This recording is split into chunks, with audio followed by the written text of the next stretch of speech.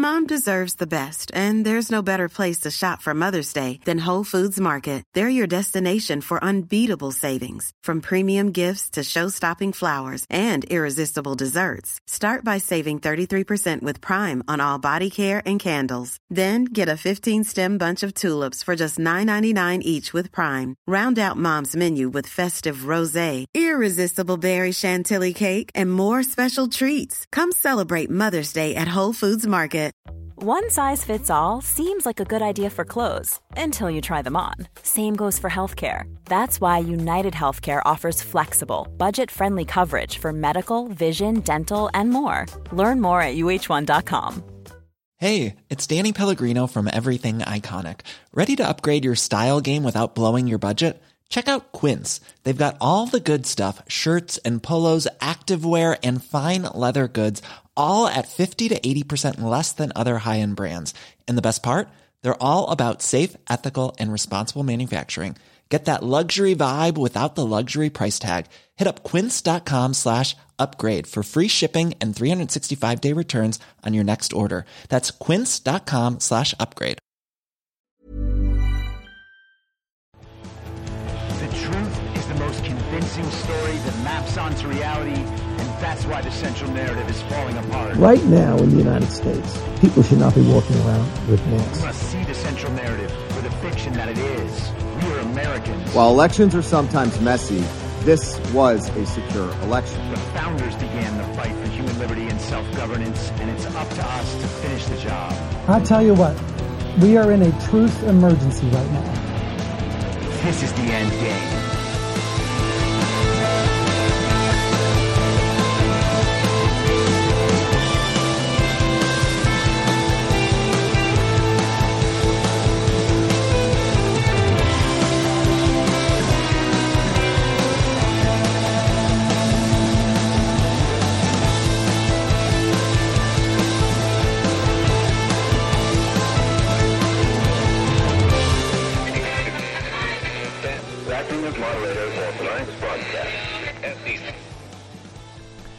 It's Monday, April 18th, 2022, the 453rd day of dystopia. I'm your moderator, Chris Paul. Let's be reasonable. To start the week off, to start the show off, I have to extend my thanks to the great American company, MyPillow.com, and the great American leading that company, Mike Lindell, for being a partner of this very show. If you feel like you need some more comfortable stuff at your house, order some pillows, order some Giza sheets, order a mattress pad. I have all those things. They're all lovely. You can get up to 66% off all sorts of different items on MyPillow.com by using the promo code REASONABLE. So go ahead and do that. Support me, support Lindell, support a great American company. Promo code REASONABLE at MyPillow.com. All right. So this weekend, I released part 7 of my Who Is at Q series. It is called A Story of Reality. It is long. That's how it is. Can't help you with that. You don't like reading long things? Well, maybe you're not prepared to learn about difficult subjects. What can I say? Hopefully you will enjoy it enough to just keep reading.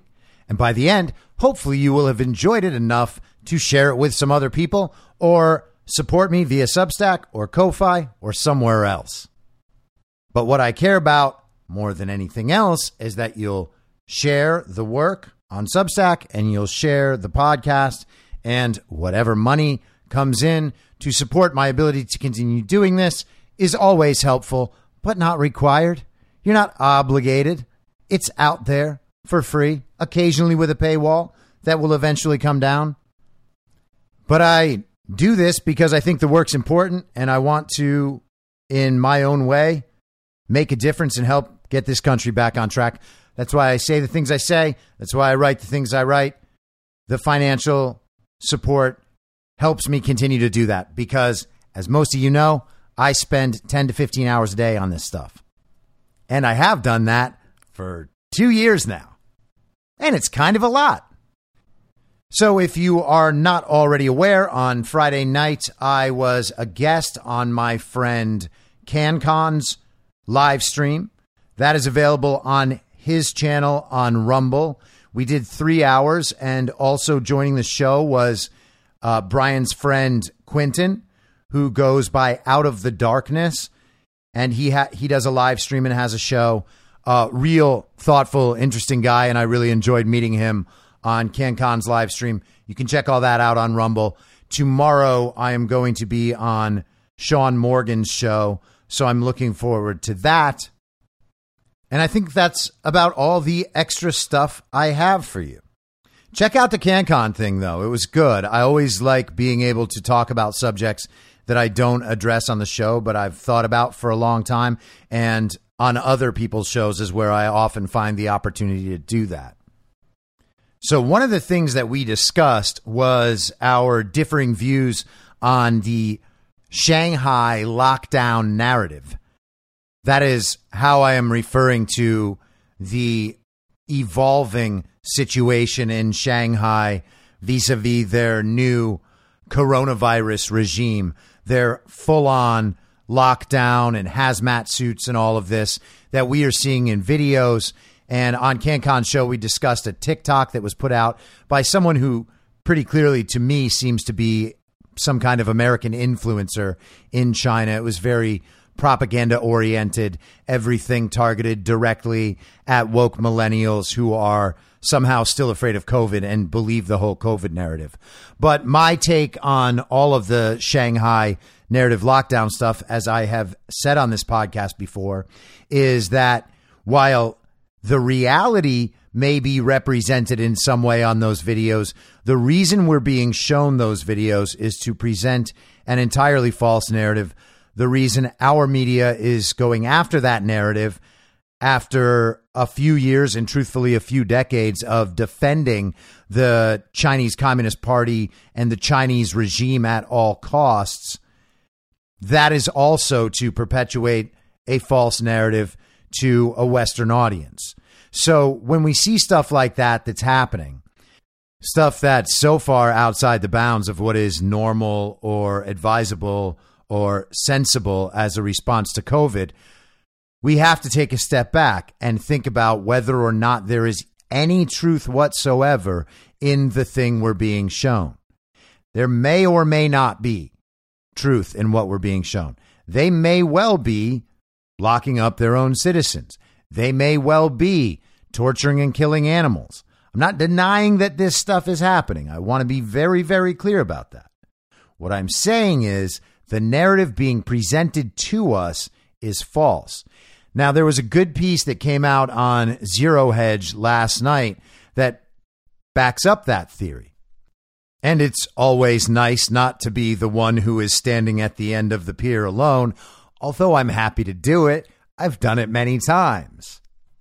And I'll probably do it many more times as their false flag events get more and more obvious. You should consider that anything you see from a mainstream outlet, anything that is approved of on legacy social media, anything you are told by the television, anything you are told by the global communist aligned media outlets like New York Times and Washington Post and The Atlantic and the Daily Beast and on and on and on, and to a degree Fox News as well. Anything they are showing you should be seen as having some element of a false flag. Always, every single time. It is very unlikely that that standard will be wrong, but if it is, it'll be an exception that proves the rule. The only time the news gives you real information is in service of a false narrative. Sometimes they will give you false information in service of a false narrative. Sometimes they will give you real information in service of a false narrative. What they will not do is give you real information in service of a real narrative. They do not give you narrative. The entire point of the news is to give you the information that you are allowed to have and then the context in which you should take that information. They are going to give you the meaning of all stories. And in giving you the meaning, they take away your ability to make sound moral judgments and to draw meaning out of the information in your world for yourself. You cannot be a moral agent making moral decisions if you are unable to draw meaning for yourself out of the events and information around you. You can only follow orders at that point. You can only follow what sounds right to you or what allows you to seek advantage in a situation. And it turns out that's exactly the moral standard that we see at play in our public culture every day. Morality begins and ends at how things you do will look to those you want to impress. That is the party of false decorum on full display. The goal of the news is to control the flow of information, limit the possible interpretations of that information, and the set of possible meanings the information and interpretations can take on. And when that's complete, there is no more individual morality. There is only what the group demands. And what the group demands is dictated from people better than you, right? The experts, the politicians, the celebrities, all those people that have the big important lives while you, small creature, just try to make your way in the world. You will find out eventually your decisions have been made for you by people better than you. And if you defy their commands, they will harm you. So assuming that everything is a false flag is not going to be right 100% of the time, but it's a real good place to start. Starting by accepting the news as real information or real meaning is a mistake every time. So let's go to Zero Hedge. Something is rotten in the state of Shanghai's latest COVID lockdowns. Make no doubt about it. There's something seriously disturbing about the state of the recent COVID lockdowns taking place in Shanghai, even for China. Here's what the outbreak looks like, if we are to believe the numbers coming out of China. You'll have to excuse me for being frank, but I simply don't believe them. China has lied about nearly everything since the beginning of the pandemic, and they certainly don't have the rest of the world's best interest in mind now that they are allying with Russia economically. And take that all at face value, that's just fine. I would say that no country actually has to worry about the rest of the world. That's not their responsibility. It is actually our responsibility not to trust other countries of the world, especially if they're adversarial. But hey, I'm a conspiracy theorist. Anthony Fauci and China probably have a highly functional, mutually beneficial relationship that is all about securing the lives and health of the citizens of China and America. And if you doubt that, what are you, like, domestic terrorist? It's also worth noting that as unbelievable as China's numbers are, America's numbers are equally unbelievable. All of this is premised on tests that simply do not work. The entire COVID narrative is built on tests that don't work and tests given to healthy people. Both of those are crazy. But even beyond that, we then make everything else about cases. COVID cases. Oh no, more cases. Cases have not been the proper metric to guide the response to this or any pandemic ever. The infection fatality rate of the coronavirus throughout the entire time is 0.1. That is on par with a normal flu. 1 out of every 1,000 people who get it might die. All of those people, older, obese, multiple comorbidities. And that's if you assume that they actually had coronavirus in the first place. I posted yesterday, I made a little meme of myself, one of those Steven Crowder Change My Mind, where he's sitting at the table. You know that meme. And I said, every COVID death is either medical malpractice or data malpractice or both. And that is true. But at its worst, assuming the central narrative is at least somewhat true regarding COVID, still 1 out of 1,000, that's the infection fatality rate. That is not a dangerous pandemic illness that we need to lock people in their homes for. It's not something we need to vaccinate for. It's not something we need to close businesses for. It's not even something we need to mask for, because masks also don't work. Back to Zero Hedge. Rather, I believe the numbers are likely being exaggerated one way or the other, just as I believe China does with their macroeconomic data, in order to meet the needs of whatever agenda the CCP is trying to push. Here we are 2 years into COVID, with ample time behind us to have studied the virus, develop vaccines, boosters, and therapeutics, and allow for natural immunity to spread. And China is locking down the city of 26.3 million people at the first sign of a couple cases of COVID. The actions China has taken to implement this round of lockdowns have been dystopian and Orwellian, to say the least, if they're true. For example, according to the New York Times, all international flights to and from Shanghai have been halted. Okay, so we are meant to believe that they are making sure that no one will bring COVID from Shanghai onto the airplane and then off of the airplane into an entirely new destination where they will take their COVID, spread it to everyone, and then a worldwide pandemic starts. That's how it happens, right? At least in the movies and on the news. Many roads to the city's 2 airports have also been closed. Welp, all right. How does that stop COVID? No one knows. The government performed PCR tests on 25.67 million people. Well, do the tests work? Still no? Okay. Congratulations on your forced testing regime. Those numbers must make Anthony Fauci's micropenis tingle. The government has not allowed residents to go to grocery stores. Sure thing. The government has put together tens of thousands of cots in 2 convention centers as quarantine centers, but they don't have showering facilities. Okay. China is also once again sealing people in their homes. Videos on social media show trapped residents howling and screaming from inside high-rise buildings at night, The Independent wrote this week. And you can't fake those. And again, hey, are people locked in their homes? Maybe. Would that be horrifying? Yeah. Could they be screaming? Sure. I'm not saying it doesn't happen.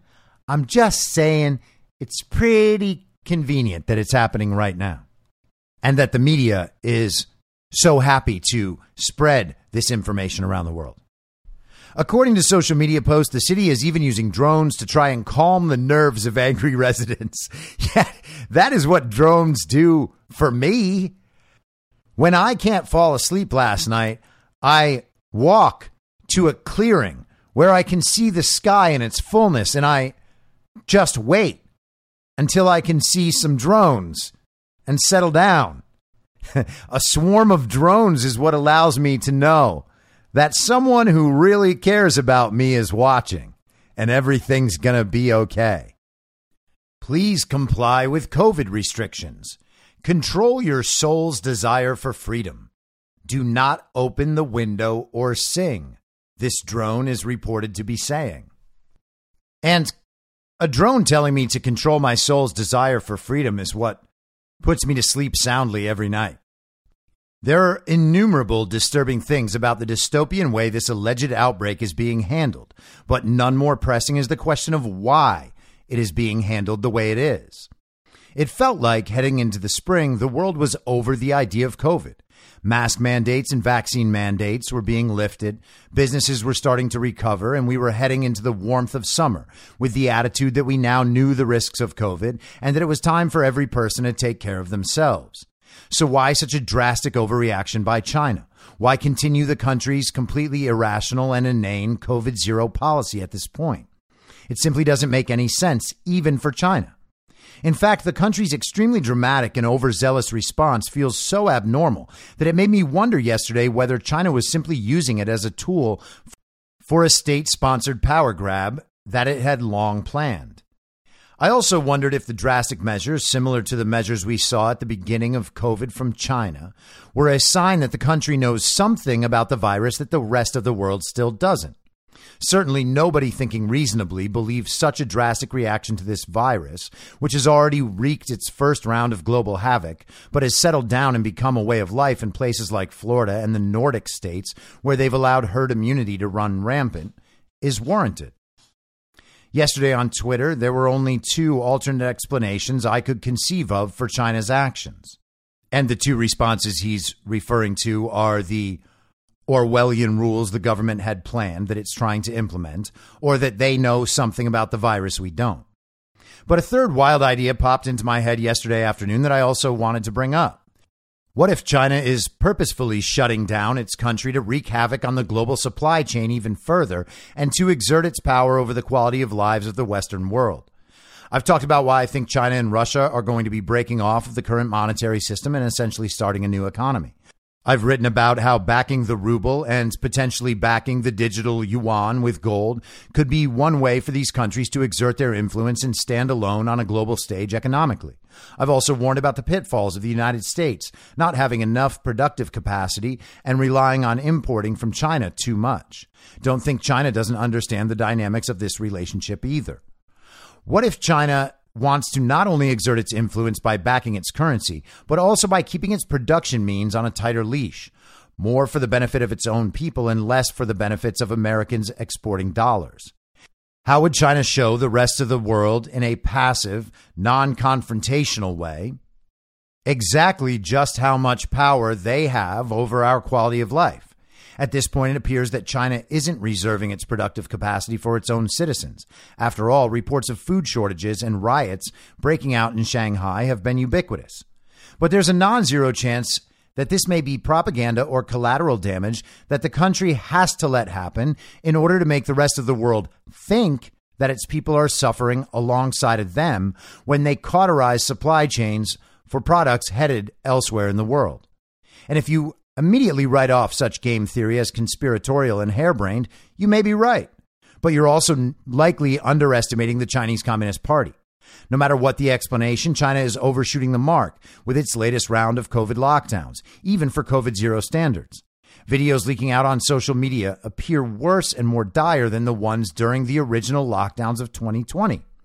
Is it really going to be the long-term ongoing policy of the CCP to try and keep zero COVID cases in a country with 1.4 billion people? Even for an unreasonable unilateral dictatorship, that's a bit much.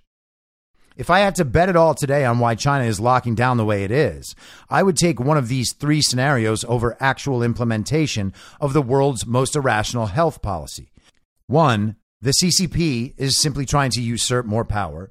2, there's something about COVID that China knows that the rest of the world still doesn't know. Or 3, China is looking for an excuse to slow production to put pressure on the Western world at a time when it is trying to separate further economically from the West. Either way, the more I see out of the country with each passing day, the more it becomes clear to me that something is rotten in the state of Shanghai's latest COVID lockdowns. Now, I always find the input from Zero Hedge valuable, even when I don't agree. And I think this piece is valuable, but I think it misses a fourth option, which is the one I communicated the first time I discussed the Shanghai lockdowns and the one I communicated on CanCon's show the other night. And that's this. This Shanghai lockdown narrative, as I'm referring to it, serves multiple purposes in the Western media especially. And that is to convince us that COVID is still a very real and very dangerous thing. We see these videos and we don't think, oh, wow, the CCP is really evil. I mean, if we're normies, people who watch our mainstream media and get their information from the lunatic communists of The Atlantic or the Daily Beast or the New York Times or MSNBC. Their first thought is, look what happens if we take COVID too casually. If we allow everybody to go back to normal life, something like those China lockdowns will happen, and we can't allow that. Everyone needs to mask up. Everyone needs to lock down. Everyone needs to get vaccinated. That's how we will avoid this terrible scenario that they have in China. Now, all of those responses are ridiculous. Lockdowns don't work. Masks don't work. And the vaccines not only don't work, they actively harm everybody. And the truth is, that's true of masks and lockdowns too. And I'm sorry, I didn't immediately mention that.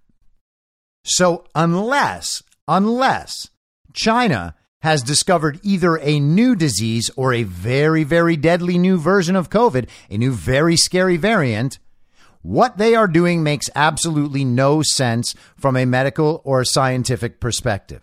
They are not stopping the spread of COVID, and COVID can't kill you unless you fit very particular demographics.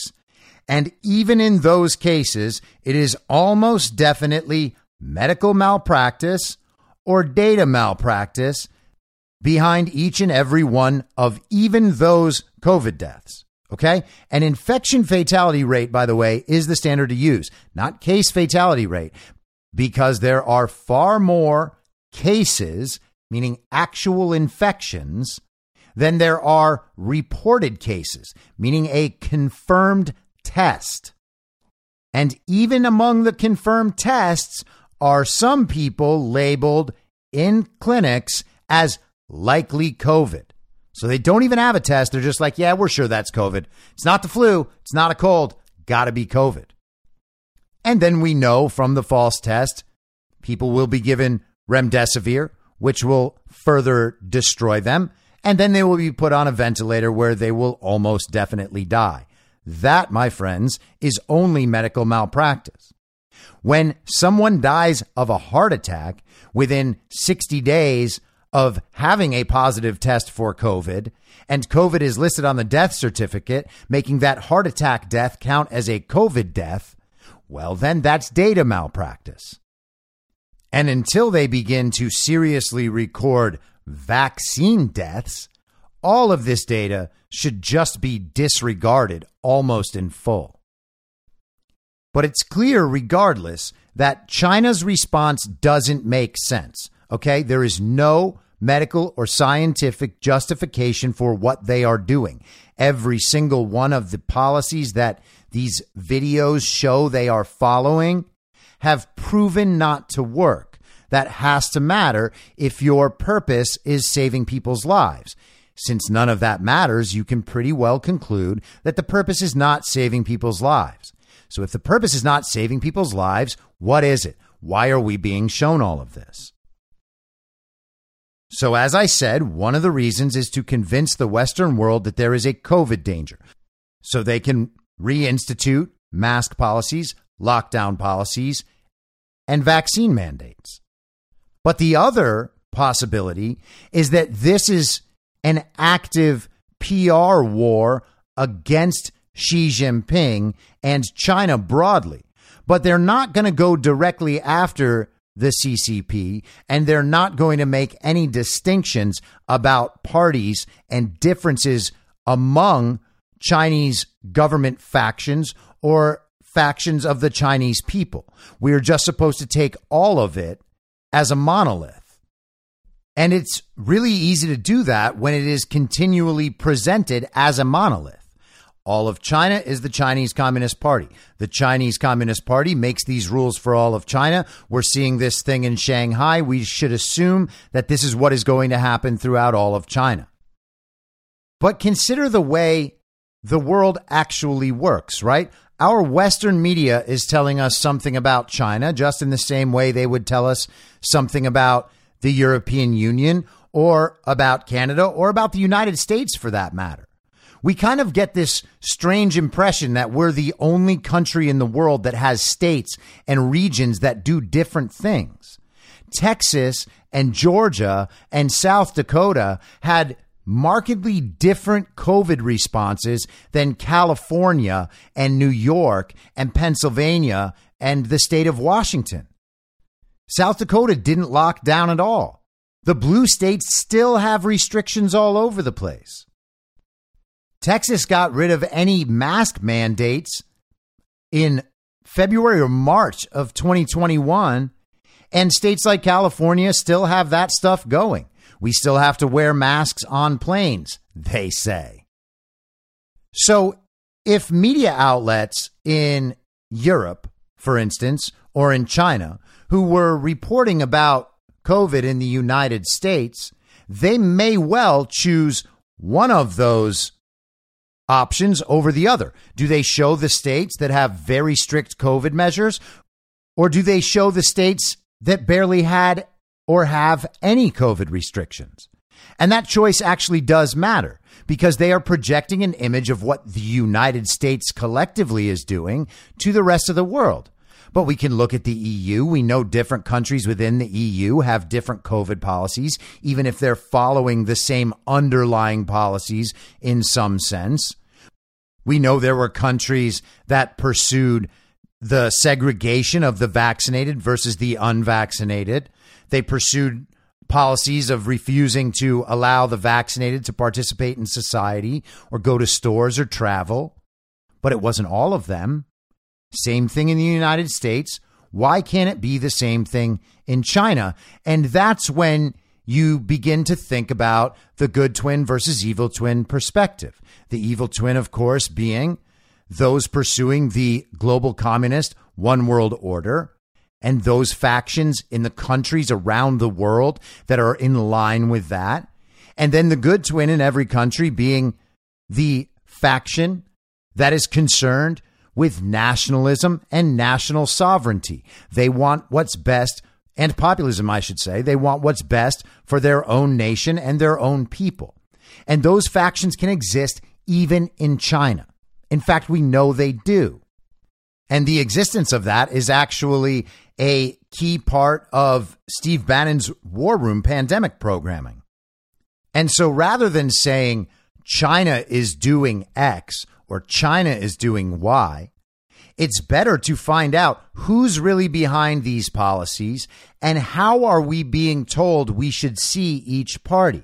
And so that's how I think about every country in the world and every situation that we have around the world. That's the way I look at, for instance, Elon Musk and what his priorities might be. Well, what are his stated priorities? Who are the people he's in line with? Which groups seem to be serving the global one world order?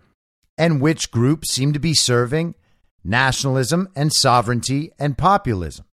If Elon Musk is actually trying to create a free speech platform, an open public square, well, then that's great.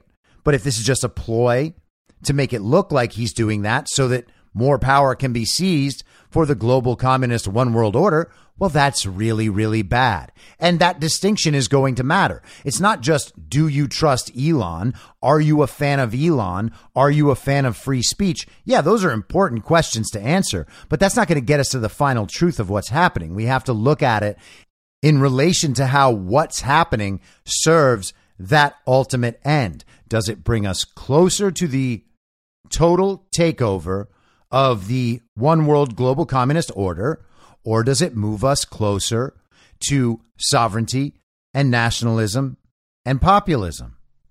So I'm checking Real Clear Politics yesterday, as I often do, and they always curate a list of relatively important headlines of the day. And I always glance at the headlines and click through to a few and try to figure out what self-imagined centrist intellectuals are reading and thinking and saying. And one of the links yesterday was to an article by the historian Niall Ferguson. And he should not be confused with the epidemiologist Neil Ferguson, who was responsible for the awful coronavirus modeling that helped push the world into lockdown. This is Niall Ferguson. He's actually married to Ayaan Hirsi Ali, and I've enjoyed both of their work at various times in my life, but now they seem to me like fairly elitist globalists, especially Ferguson. And so he puts out this piece with the headline, China's zero COVID has become Xi's nemesis. Here's the subheadline. Beijing oversold its surveillance-based system of disease control and underestimated the shape-shifting virus. The result is an economic mess, though probably not a political crisis. And I find it really interesting that he says probably not a political crisis. He means a political crisis for Xi, of course. And the probably there serves to mean, well, it's not a crisis now, but it could become one if he doesn't do all the right things. And the right things, of course, are the things that the global communist one world order demands. I think it's pretty indisputable that that is how world leaders gain credit on the world stage in this environment.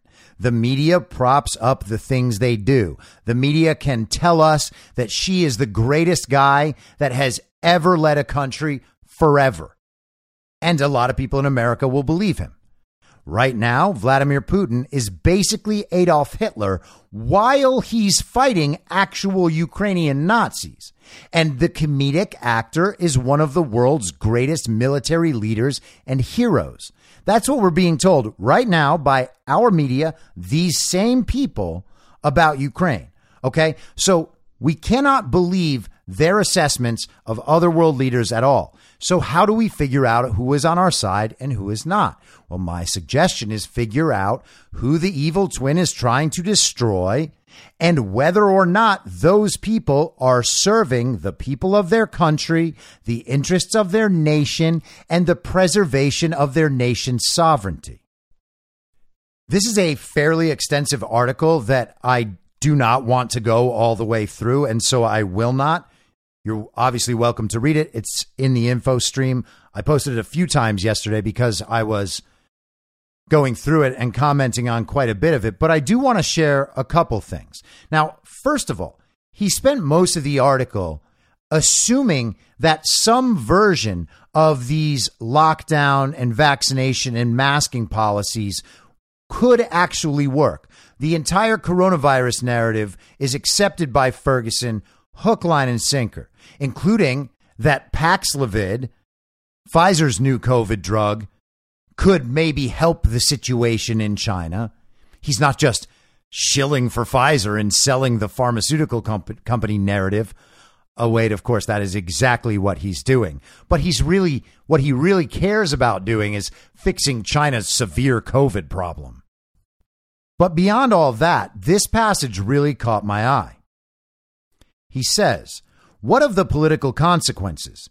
You might think that the crumbling of the zero COVID policy and the deteriorating economic situation would pose a threat to Xi. But I think you would be wrong. First, most Chinese don't blame Xi or the central government, but local officials in Shanghai for botching COVID policy by failing to impose a lockdown as soon as the cases emerged. It remains a common proverb. The mountains are high and the emperor is far away. So now you got that common proverb. You're very smart. But let's go back to his statement just before that, right? Most Chinese don't blame Xi or the central government, but local officials in Shanghai for botching COVID policy by failing to impose a lockdown as soon as cases emerged. Now think back to 2020 and maybe even some of 2021 in America. What were we told about Donald Trump's role in COVID, right? He was responsible for the entire thing. He allowed it to get into America. He allowed it to spread in America. He didn't take it seriously enough, according to the science and the experts. So all of the deaths, all of the COVID deaths were on Donald Trump's hands. He was singularly responsible for each and every one. And then the fake president went into fake office, and there were far more COVID deaths than ever occurred under Donald Trump. And Donald Trump was still responsible, even though Donald Trump created the process that delivered the very safe and very effective vaccine. None of it matters. Everything is Trump's fault. But most of us, and certainly most of the country now, does not blame Donald Trump for that.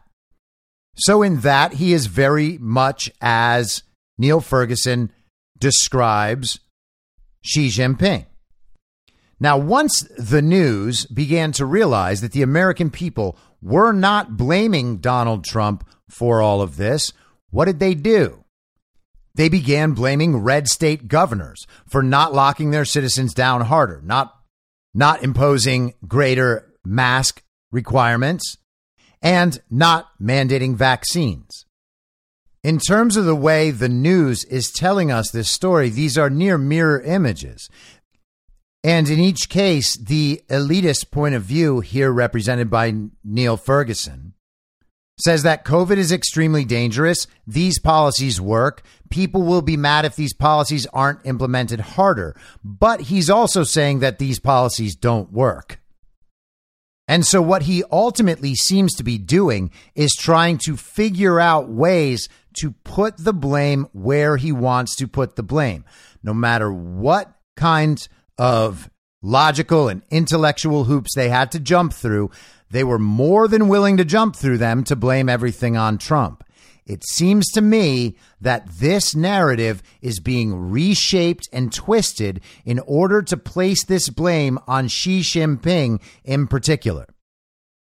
And I believe that they're doing this in preparation for reusing the same playbook they have just used with Russia and Ukraine in respect to China and Taiwan, which we know is coming up. Now, the Russia-Ukraine media playbook has largely failed. I'm not sure it has been successful at all. It worked for a couple of weeks on literally the dumbest people in our entire society. They all changed their little Instagram avatars to Ukraine flag filters, and they all hashtag that they stand with Ukraine. They all called the biolabs a conspiracy theory. They said that Vladimir Putin was Hitler and there were no Ukrainian Nazis. But all of those stories have fallen apart, including the stories about how brave the comedic actor is. The guy's a clown. And it's impossible to be anything other than a clown. He's not even representing his own truth, much less the truth of the situation. He's reading lines. He's saying the things he was told to say. His job has not changed. He didn't somehow become some great military leader, some master of geopolitics, because he finished out his great show where he pretended to be a real president and then he just went out and got elected. We don't have to lower ourselves to the thought processes of the child brains out there. Oh, he's sort of good looking, I guess, right? He's cute. Oh, everybody wants Vladimir Zelensky as their new boyfriend for the summer. It's pathetic. He seems really nice and really caring. He's giving weapons to his citizens so they can defend themselves. Clown show. Stop believing this garbage. None of it is true. None of it. You have to be able to see that by now. So the people who create these media narratives, the higher ups, the high order of the global communist command, they're thinking to themselves, realistically, man, that Russia-Ukraine narrative didn't work quite as well as we thought it would. How can we make it so that the China-Taiwan narrative works much better? Well, the way to do that is to get everyone in the West to think China is even more evil than Russia.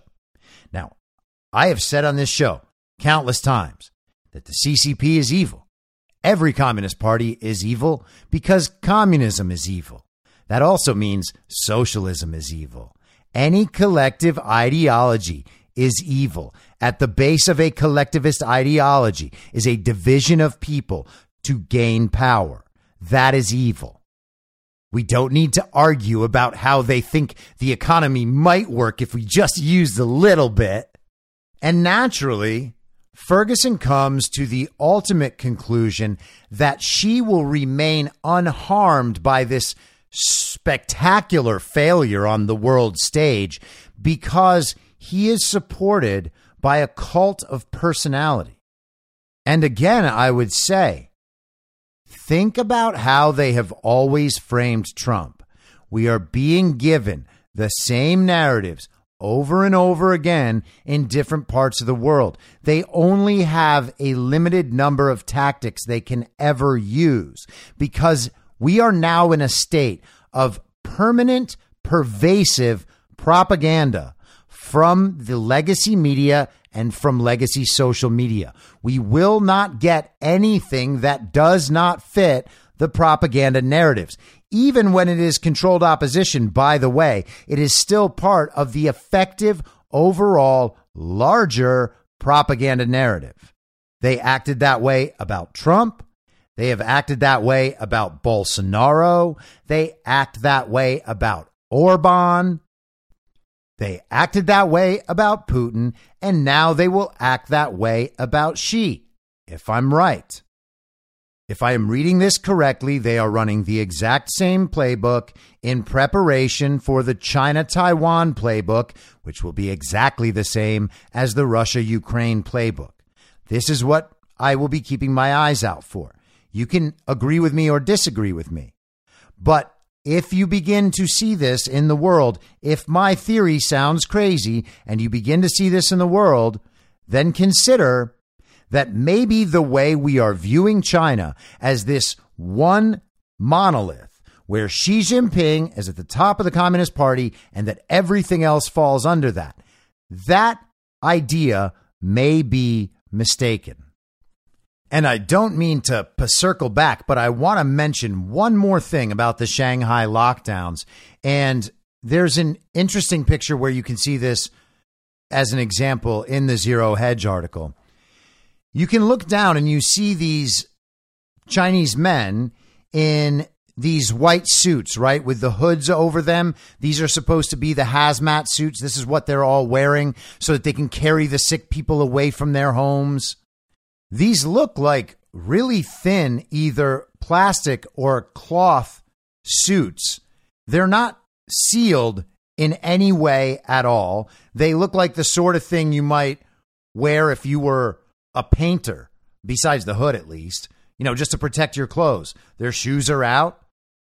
They're wearing the blue cloth face masks, which we know do absolutely nothing. The CDC even says they do absolutely nothing. That's why you're supposed to wear the N95 mask instead. So we have these people that are pretending to be in hazmat suits in the most dangerous COVID situation of all time, and they're not wearing actual hazmat suits, and their masks are just the little blue, people refer to them as surgical masks, but just the little blue cloth masks that you can buy in 7-Eleven. This is not some high-tech anti-COVID operation. It's a spectacle for digital media. And before moving on completely from COVID ridiculousness, this just came out. This is brand new news. A federal judge has ruled the fake administration and the CDC's mask mandate for public transportation unlawful. Here is what the judge wrote in the ruling.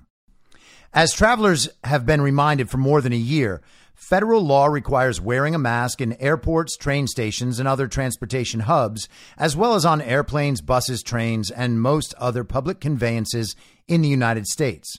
Failure to comply may result in civil and criminal penalties, including removal from the conveyance. This masking requirement, commonly known as the mask mandate, is a Centers for Disease Control and Prevention regulation published in the Federal Register on February 3rd, 2021. In July 2021, Sarah Pope, Anna Daza, and Health Freedom Defense Fund sued various government officials and the CDC, seeking a declaratory judgment that the mask mandate was unlawful and to have it set aside for violating the Administrative Procedure Act. Following submission of the administrative record, defendants, collectively referred to as the government, moved for summary judgment on January 18th, 2022. As provided in the parties' agreed briefing schedule, plaintiffs filed a cross motion for summary judgment on February 17th, 2022. The parties completed briefing on March 31st, 2022. The cross motions for summary judgment are now ripe for review.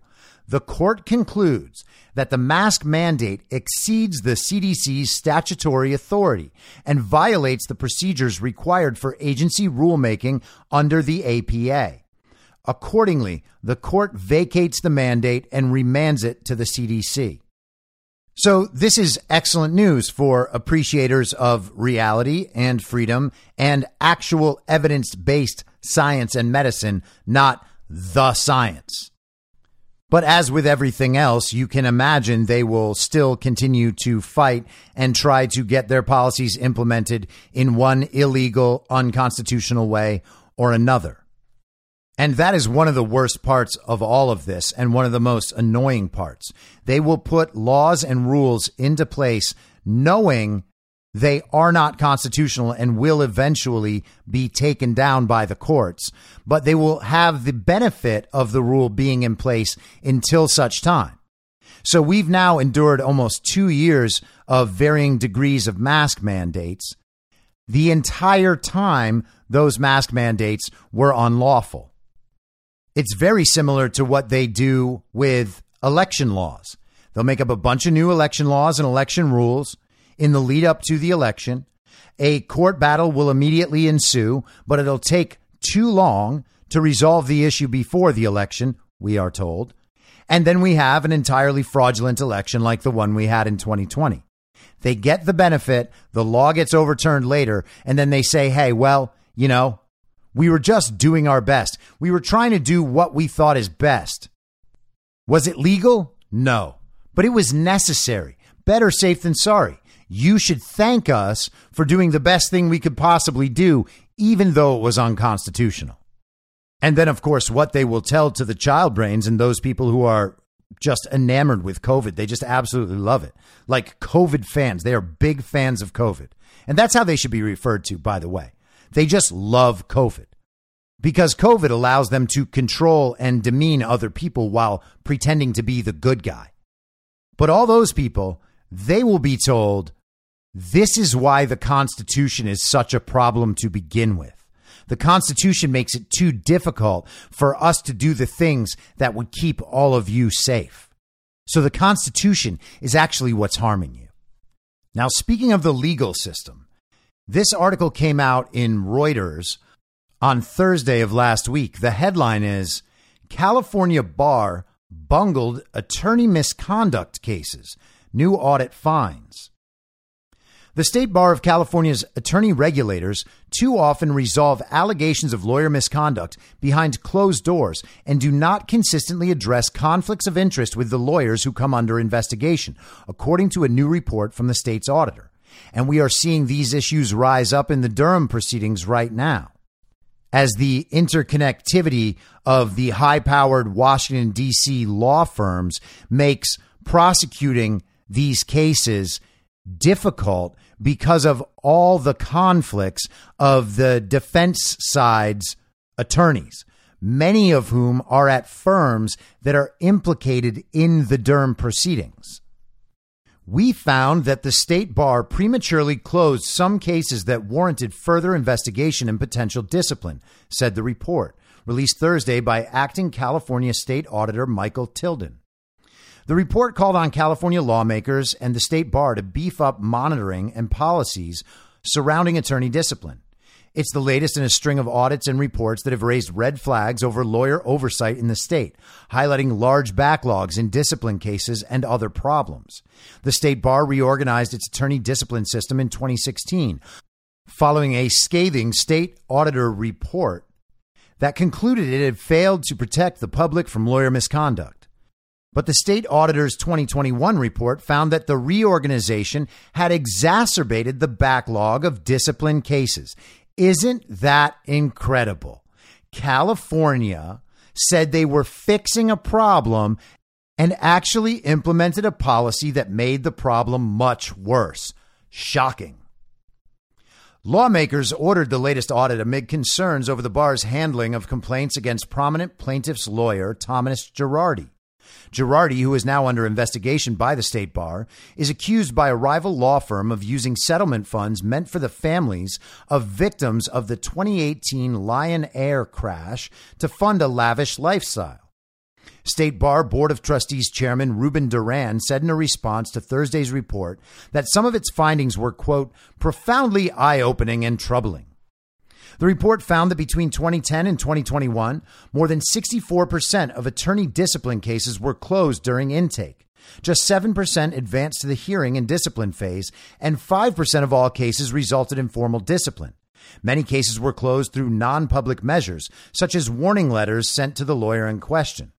The report's recommendations for the state bar include adopting new criteria for closing cases confidentially, improving efforts to identify patterns of misconduct, and publicizing when California licensed lawyers have been disciplined elsewhere. The bar said Thursday that it concurred with most of the recommendations, except it said performing randomized reviews of smaller client trust and bank accounts, closures, would consume too much time and resources. So I bring this up just to highlight another element of the lawfare game that seems like it is absolutely as open to abuse as the rest of the lawfare game.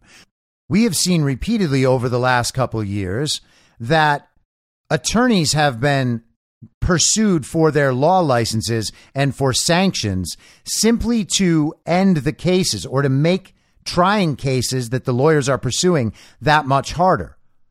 We've seen people like Lynn Wood attacked. They've tried to take his license to practice law away despite an incredible career as an attorney. We saw them go after people like Matthew DePerno. And beneath more of those headline instances, they will try to impose sanctions on attorneys to get cases dropped. And they will try to impose those sanctions at such a high financial level that the attorneys and the clients they're representing don't have the resources to continue fighting their cases.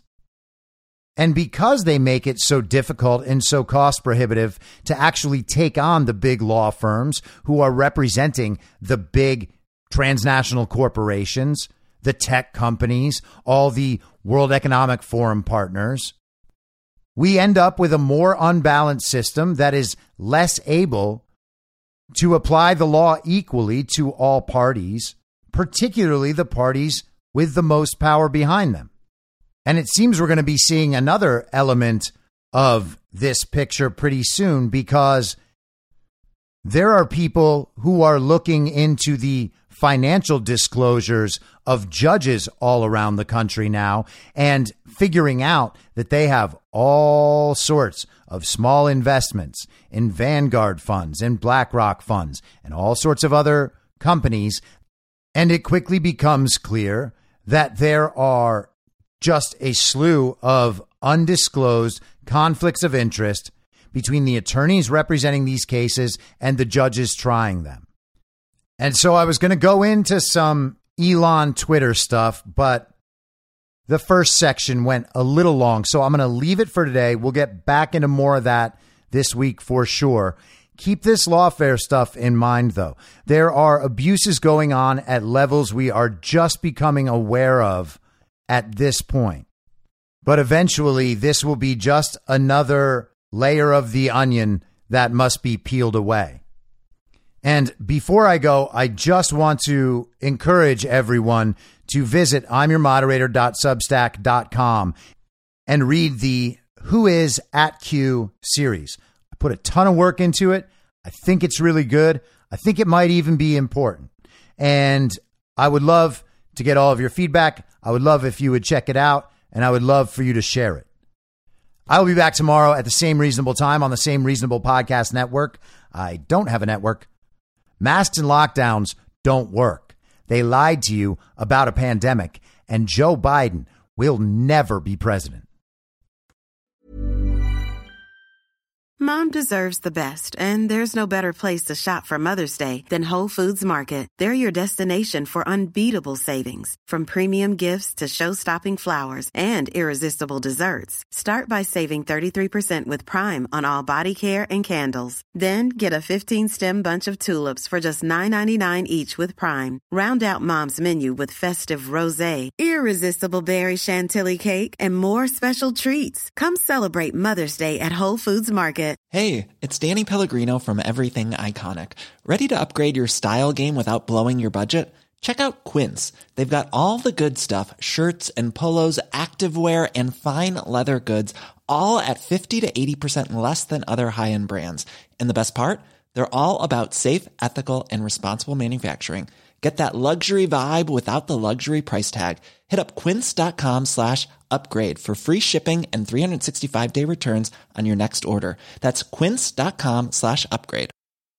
Hey, it's Paige DeSorbo from Giggly Squad. High quality fashion without the price tag. Say hello to Quince. I'm snagging high-end essentials like cozy cashmere sweaters, sleek leather jackets, fine jewelry, and so much more. With Quince being 50 to 80% less than similar brands. And they partner with factories that prioritize safe, ethical, and responsible manufacturing. I love that. Luxury quality within reach. Go to quince.com/style to get free shipping and 365-day returns on your next order. Quince.com/style. In my mind, that's the end game. Thanks for listening. If you'd like to follow what I'm reading and thinking throughout the day, you can do that by downloading the Telegram Messenger app and going to t.me/I'm your moderator. On social media, you can follow me on Truth Social, Getter, and Gab at I'm your moderator. I also have channels on Rumble and BitChute. If you'd like to follow the writing, you can find me at imyourmoderator.substack.com. The merch site is cancelcouture.com or go direct shop.spreadshirt.com/cancel-couture. If you'd like to support the podcast financially, the best place to do that is Ko-Fi. Go to ko-fi.com/I'm your moderator. And all of these details will appear in the show notes with each episode. I'll see you soon down on the range.